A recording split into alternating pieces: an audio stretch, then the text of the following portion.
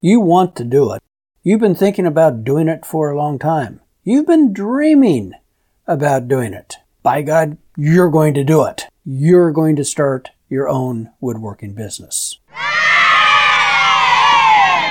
But then...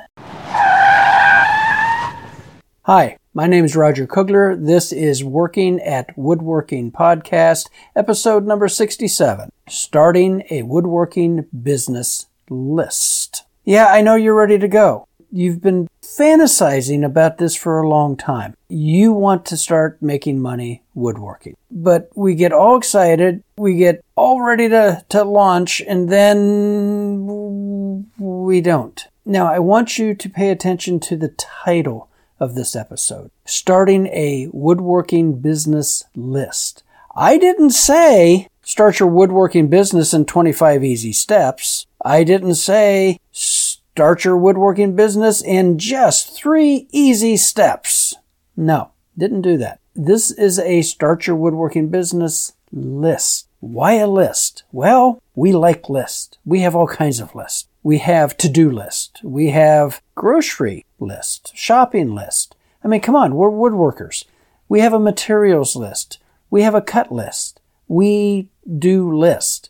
And I think the biggest thing to consider here is that instead of a start your woodworking business in 3 easy steps, 1, 2, 3, this isn't a 1, 2, 3 process. And I think this is something that hang up a lot of people when they start to go through and trying to launch their business. They're trying to do it 1, 2, 3, or A, B, C, and it doesn't work that way. You'll get to 2 and just kind of bog out. It's like, something else came up. And, it sits for another 3 months until that urge, that yearning comes up again. So we're going to dive into that today. And here's the thing with lists. Let's use your grocery list as an example. When you write out your grocery list, you put on eggs and milk and bread, turmeric, green peppers, mushrooms, bag of chips, Hamburg, so on and so forth. But when you get to the store, how do you use your list? You don't go to the eggs first, then across the store to the bread aisle, and then back over the other side of the store for the milk. No, you don't do that. You walk into the front door, you probably turn right, and the first thing you pick up is the mushrooms. Then you go over and grab the green peppers. Then you go up and grab the, bag of chips. Hang a left, now you're in the meat aisle, and you add your Hamburg. You go down through the dairy case and you pick up your milk, then your eggs. So what I'm saying is that we use a list in a way that is not 1, 2, 3. We use a list as a reminder, as a way to keep track of things that you need on your grocery run. This is the same thing that I recommend that you do when starting your business. This is a list of things you need to do, but not in any particular order. Now, we can break this list into 2, I call them sides of your start your woodworking business list. We have the shop side, and then we have the business side. So we're going to concentrate on the shop side first. Number 1, there I used a numeral, but this is really, really important. Number 1, decide on what product or service your professional woodworking business is going to provide. This is really key because this will influence all the other 24 things on the list. Yeah, there literally are 24 things on this list. And if you're a little shaky about what that might be, go back and listen to episode number 7. You don't have to dial down to be 100% perfectly niched. I'm going to make laser engraved coasters. I mean, it sounds like a great idea, but you could also say, I'm going to produce kitchen cabinets, which will probably entail bathroom vanities, bookcases, maybe the occasional built-in. You could just say, I'm going to be a custom woodworker. That is really broad. I mean, you could be making a rocking chair one week and repairing a rocking chair the next week. You could be building kitchen cabinets and then going over and laser engraving coasters. But you need to decide where you're at and where you're headed. On this list, your shop side list, is your workspace. And I think this is the next thing you need to figure out once you have some idea of what type of woodworking you either want to make or as a service, furniture repair, finishing, whatever. You need to evaluate your shop space. And if you selected, I want to make kitchen cabinets, and you have a 300 square foot shop, you might want to rethink that one. Honestly, I have built kitchen cabinets just in a slightly larger shop than that, and it's no fun. I'm here to tell you it is just no fun. I've tried to come up with kind of an average minimum size for doing kitchen cabinets, and I can't get anything nailed down perfectly, but I'm thinking around 1,000 square feet is where you need to start looking. 2,000 is going to lead to a happier life. Anyway, maybe you want to do antique canoe restoration. Again, in a 416 square foot shop, well, it can be done. Would a 2,000 square foot shop be nicer? Yes, absolutely. So now we need to evaluate if I want to do kitchen cabinets, but my attached garage, my basement, is just not appropriate for that. Well, now maybe we could consider building a shop on your property. Or maybe renting space. You might be able to rent 1,000, 2,000 square feet for a few $100s a month. It just depends your location, where you're at, and what's available. So after we get that ironed out, think about the tools that you have. Do you have the things that you need to build kitchen cabinets? Do you have the things you need to do laser engraved coasters? Do you have a laser engraver that is appropriate for that type of work? Again, this is all part of the list. It's not necessarily a 1, 2, 3, but it's an overall list. And you'll see how this all comes together, towards the end. Supplies, that's pretty easy to come across unless you're doing something really, really specialized that you might have to have something produced first. A bad example would be doing slab river tables with hairpin legs. Where are you going to get the hairpin legs without costing a small fortune? Materials. You want to go into reproduction of Chippendale 18th century chairs, mahogany. Can you locate a good source of reasonably priced mahogany, genuine mahogany? Those are things that you're going to have to track down before you really get everything together. Get these ducks lined up before we get into the business side of things. This is why we're concentrating on the shop side right now. Storage space. If you have 300 square feet in your basement, attached garage, you're going to probably need some storage space. You might even consider one of the commercial storage spaces that people typically store mattresses and old bed stuff and stuff that they store in. I think that would make a wonderful storage, for wood, for some tools that you rarely use. Think about that. I have no idea how expensive that is these days, but it's something to consider. You have to get these things out of the way before we move into the business side. So I think you've got that nailed down. Let's go ahead and talk about the business side of things. The first thing, try to avoid this, but some things are really necessary. The first thing on the business side is your business name. Why did we go through the shop side of things before we got to the business name? Because whatever you decide that you're going to either make or the service that you're going to provide is directly influential on your business name. Maybe you want to be George's Cabinet Shop or XYZ laser engraved coasters or Coaster Castle. If you go back to episode number 3, your business name, we talk about this, how important it is to get a good business name and the steps that you can follow to do that. Once we have the business name, I recommend that you get your URL, your Universal Routing Locator. That's the www.workingatwoodworking.com. I've been using Google domains to do that. There are like a billion other registrars out there. I kind of like Google, $12 to register for 1 year. Simple, pretty easy, not endorsed. Yeah, right. So that's my 2 cents. If you want to take a deep dive into this, episode number 4. Your social media. This is your Facebook, your Instagram, your Yelp, your YouTube, your TikTok, and all the various flavor of social media that's out there. I'm not suggesting that you use all this social media every single day. You would never get any work done. I am saying or suggesting that you sign up to Pinterest. Get your name, whatever, on Pinterest, on Yelp, on YouTube.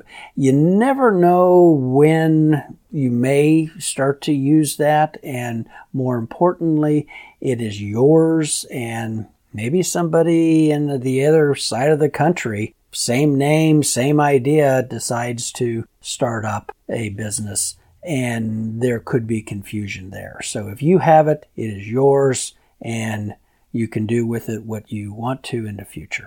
And yes, I think I have an episode on that, but I got tired of looking things up. So you can scroll through and find that yourself. Website. I know this hurts a lot of people when I suggest that you have a website. You have the URL. You have georgescabinetshop.com.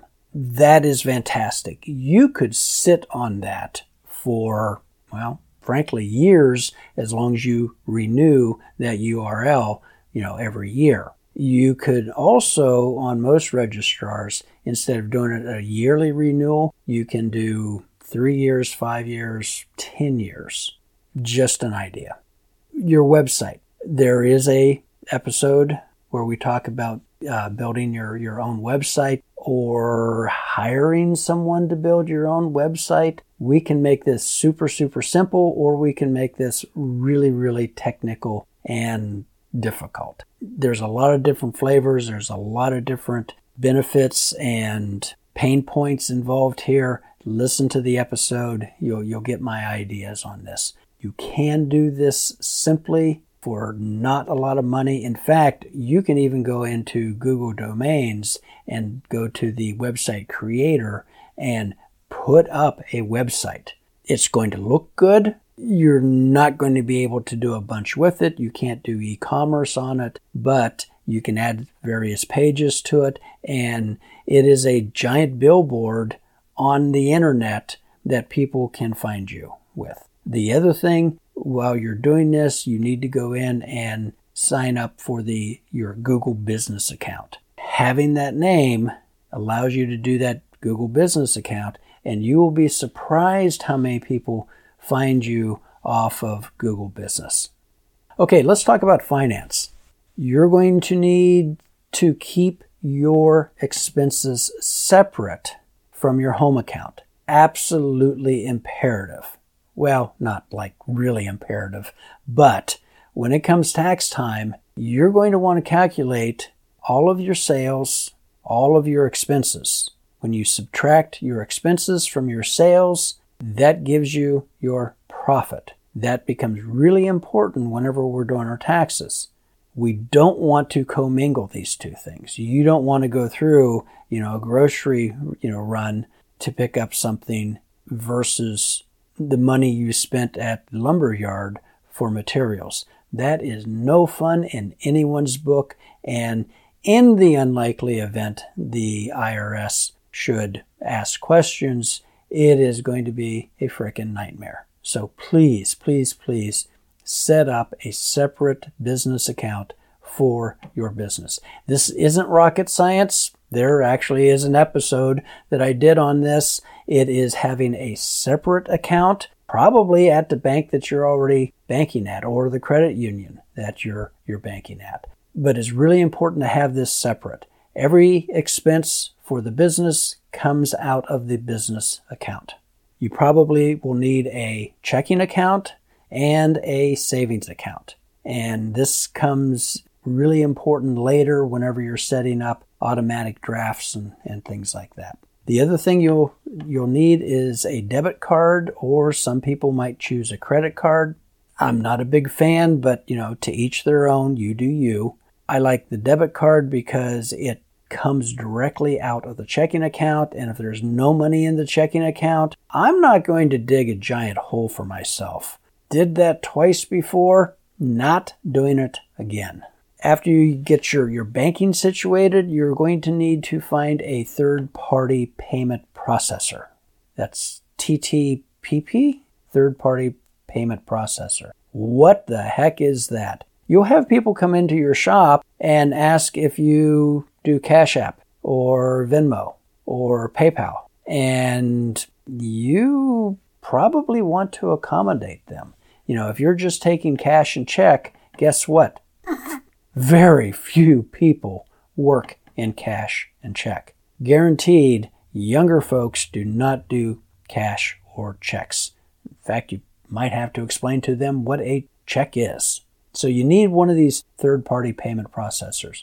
I just received a Zettel, I think that's how you pronounce it, a card reader from PayPal that I'm going to experiment with. I've honestly not had this before, and quite frankly, it has been kind of a pain in the butt for some of my customers. I would end up sending them an electronic invoice that they then could pay, with their debit or credit card online. But having something in the shop, a card reader that you can accept a credit card, debit card right there, I think is going to be a real good idea for you.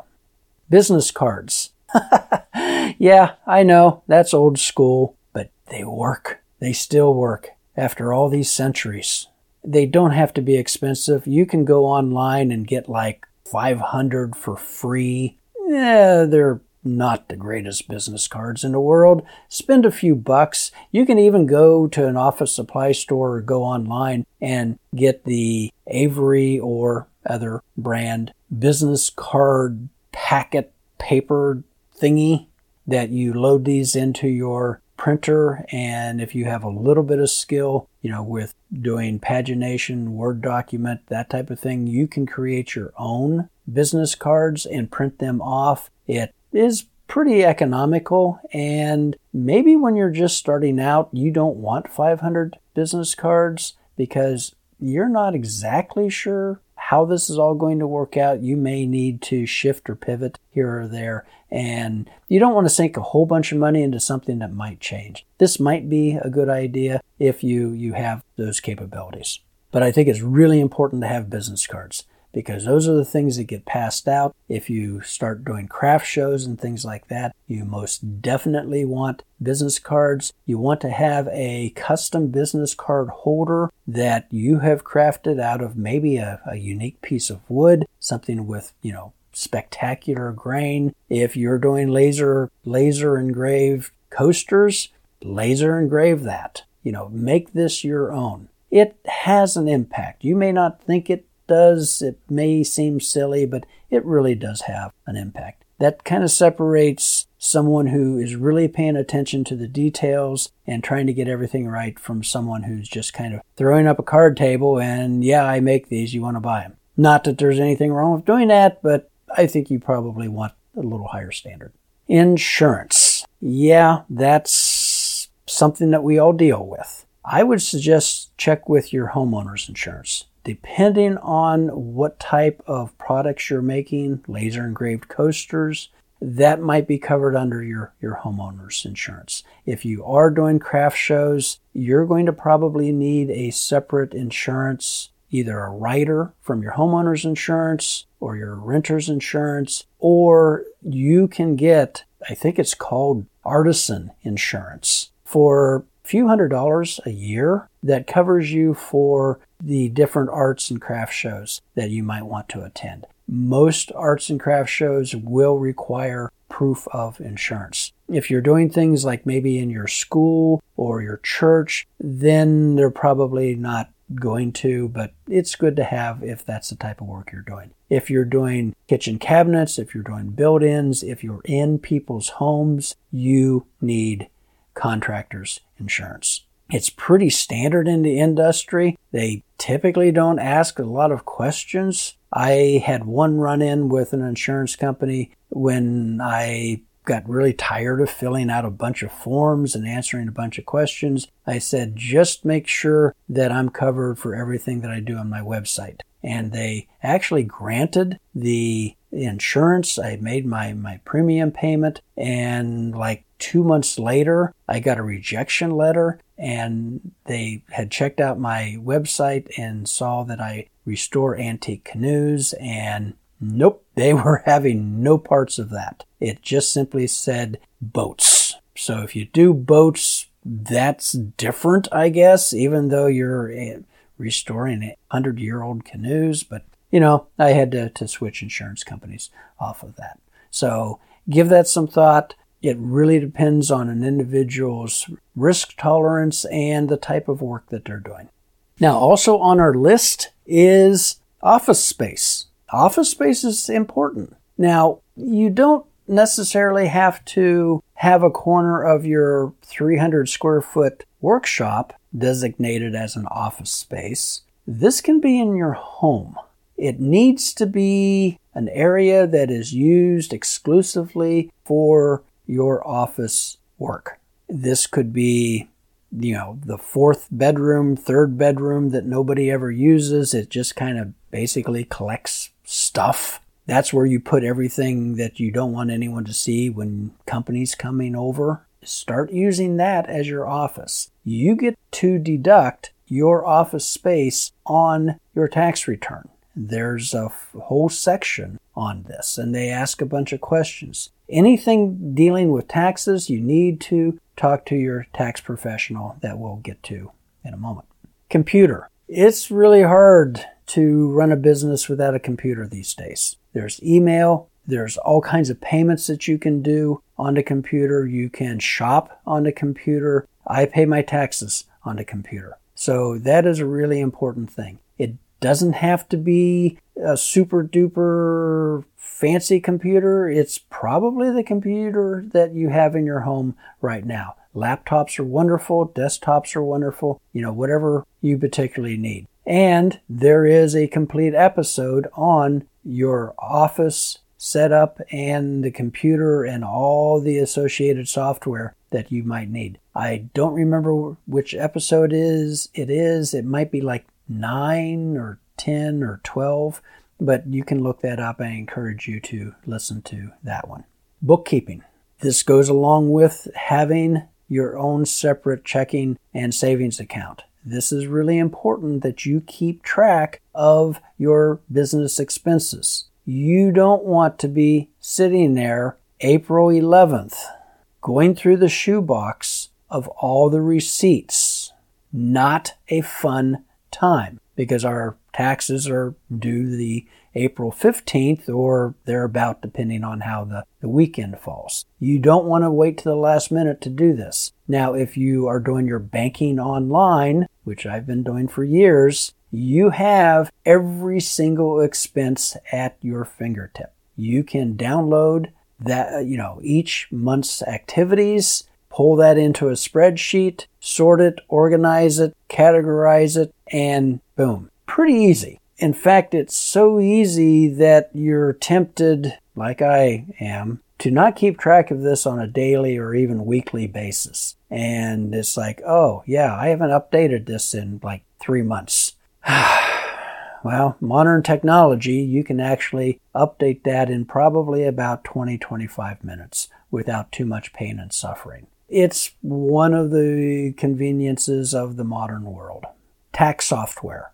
You can do this yourself. You can hire a professional. I would suggest that if you're just thinking about getting this business up and off the ground, you go sit down with a tax professional. Just an introductory, hi, my name is, I'm in the process of starting a business called this, and I just wanted to chat to see if we could work together. And most tax professionals will be more than happy to do this at no cost, kind of an introductory interview. And you can go over some things. Maybe their services would be incredibly valuable to you. Maybe they're not, but you can get some advice. And you've made a contact that if you do get stuck in the future, you can call them up and take advantage of their services.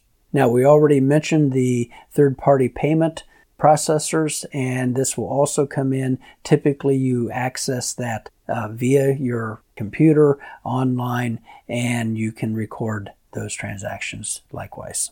Okay, I haven't been keeping track of the exact number that we're on because other than just a couple number ones that we had to do, which was what do you want to do as a professional woodworker, and your business name, the order's not necessarily of any particular importance. We do come down to the business plan.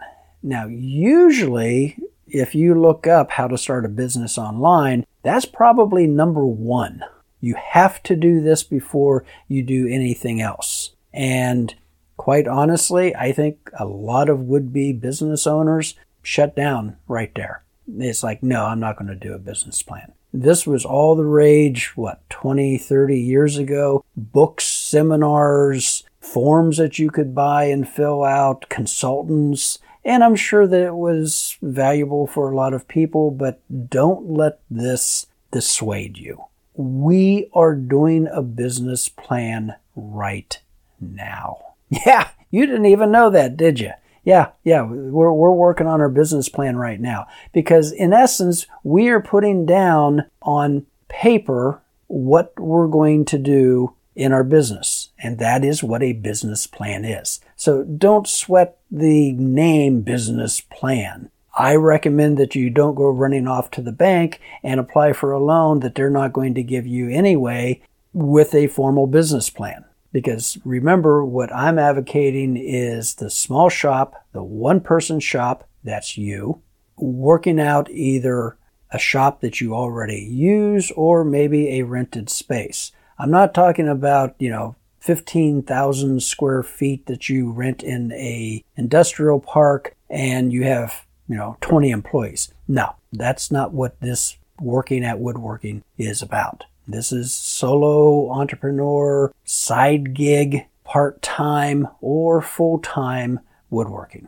Marketing plan is part of the quote-unquote business plan that you'll see on a lot of websites. We are doing that. We've already talked about your business name and your URL. We've talked about the social media platforms that I would encourage you to sign up for. This is all part of your marketing plan. I would worry a little more about just getting this thing up off the ground and getting your first customer than a real formal marketing plan. I think you will find in most parts of the U.S. and probably around the world that when people find out that you can build something or fix something, you're going to start getting customers. I don't think you need to take a ad out in the local newspaper or do a radio spot or even record a video production for a TV spot. I don't think you need to do that. And one of the dangers of doing something like that is instead of getting 2 or 3 customers a week, you'll get 200 or 300 customers a week, and that is the surest way to go out of business. Besides, you have business cards, and between business cards and word of mouth, those are the first and second most effective marketing techniques that you can do. And you can also go into depending on what you're doing. If you're making laser engraved coasters and you want to get some more exposure and there is a local car show, that's probably not where you want to be. If there's a local home show, that probably is where you want to be. Set up a booth, do a nice job, and you will get some exposure there. There's other podcasts that we talk about, doing different things to get business and to get that marketing exposure. Now, the last thing on the list, this is actually number 25, if that nobody is keeping track of, your standard shop procedures, your SOP. There is a podcast on this. This is just the way you're going to operate your shop. It's some idea of what hours you're going to keep. It might be standard 9 to 5. It might be 6 to 6. It might be 6 to 8 in the evening. Whatever your situation allows, you'll have some type of standard operating procedures, standard hours. Not so much for customers to show up, although you could put this on your Google Business account and on your website, but just kind of mentally, this is my side gig. This is what I need to do. And of course, since you're in business for yourself and the wife wants to take a vacation, take a vacation. You're the boss. You can do this type of stuff. Want to go out to dinner one night? Go out to dinner. Don't work in the shop. Of course, you might be there 1 o'clock in the morning cutting out laser engraved coasters, but this is the wonderful thing about being a solo entrepreneur as a professional woodworker. But your standard operating procedures, they're going to change. So when you write them out, you might want to use pencil because they're going to change. But it's just a way of kind of mentally putting something down that keeps the gears all moving in the same direction. Not a huge thing. A lot of people don't even do it. I haven't actually written this out for years, but I just kind of know that I've got to do this before I can do that. And if I don't do this, then that happens, and that's going to be really, really bad. So there you go. I suggest that you approach your business startup with a list and not a numbered list. Use the grocery list instead of the 1, 2, 3, 79, 80, 81 type list. I think number 1 is going to take a whole bunch of pressure off you. You don't have to get the business account set up if you have the opportunity to really kind of nail down your website. So these things just all kind of mesh together, and I think that if you do it this way, you're going to be a little more successful. So recommendations for this episode. The earlier episodes of Working at Woodworking. 1 through 15, I think, are kind of the core episodes, but that will give you a really good foundation to get started here. And also, kind of reluctantly recommending that you watch some of the thousands and thousands of YouTube videos on how you can make $10,000 million woodworking. There's all kinds of them. Some of them are really, really good with really good information, and other ones are not so good. But you'll be able to figure that out. There is a lot of really good information on there, and check it out on a Saturday morning, Sunday evening, when you have nothing else to do. Missed jobs. I got an email from a lady. She wants a built-in banquet. No, that's not right. A banquet, or a banquet, or a banquetta. You probably know this as built-in seating. This is the booth at Texas Roadhouse, where there's no chairs. There's just a slab with usually a cushion on top of it. Yeah, fancy word, banquet. Didn't know that one. Needs to be 10 feet wide, or that would be long, with a lift top and storage underneath. That sounds very, very practical. Shiplap front and angled back. Of course, typically about 12 to 15 degrees. In Europe, this is kind of referred to as an inglenook. Very popular. I've been asked to do several of these over the years. To be really honest with you, I just never got those jobs or took those jobs. The Journal of Light Construction magazine, which if you have the Bend, I would recommend that you subscribe to that. It's free. They had a really, really good article in there where this guy kind of step-by-step walked through how he builds these banquettes on site, and everything from, ripping hardwoods to MDF panels instead of shiplap. Very, very good article. I recommend you check that out. That's Journal of Light Construction. It's jconline.com, I think. So I didn't take that job. I'm swamped. Special thanks to listeners in New York, New York. Thank you very much. And also to listeners in Taichung, Taiwan, one of the cities on the West Coast, I believe. Really appreciate that. Of course, there's affiliate links in the show notes.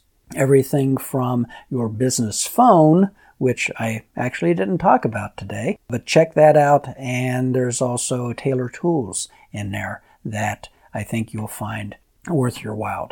So until next episode, happy woodworking.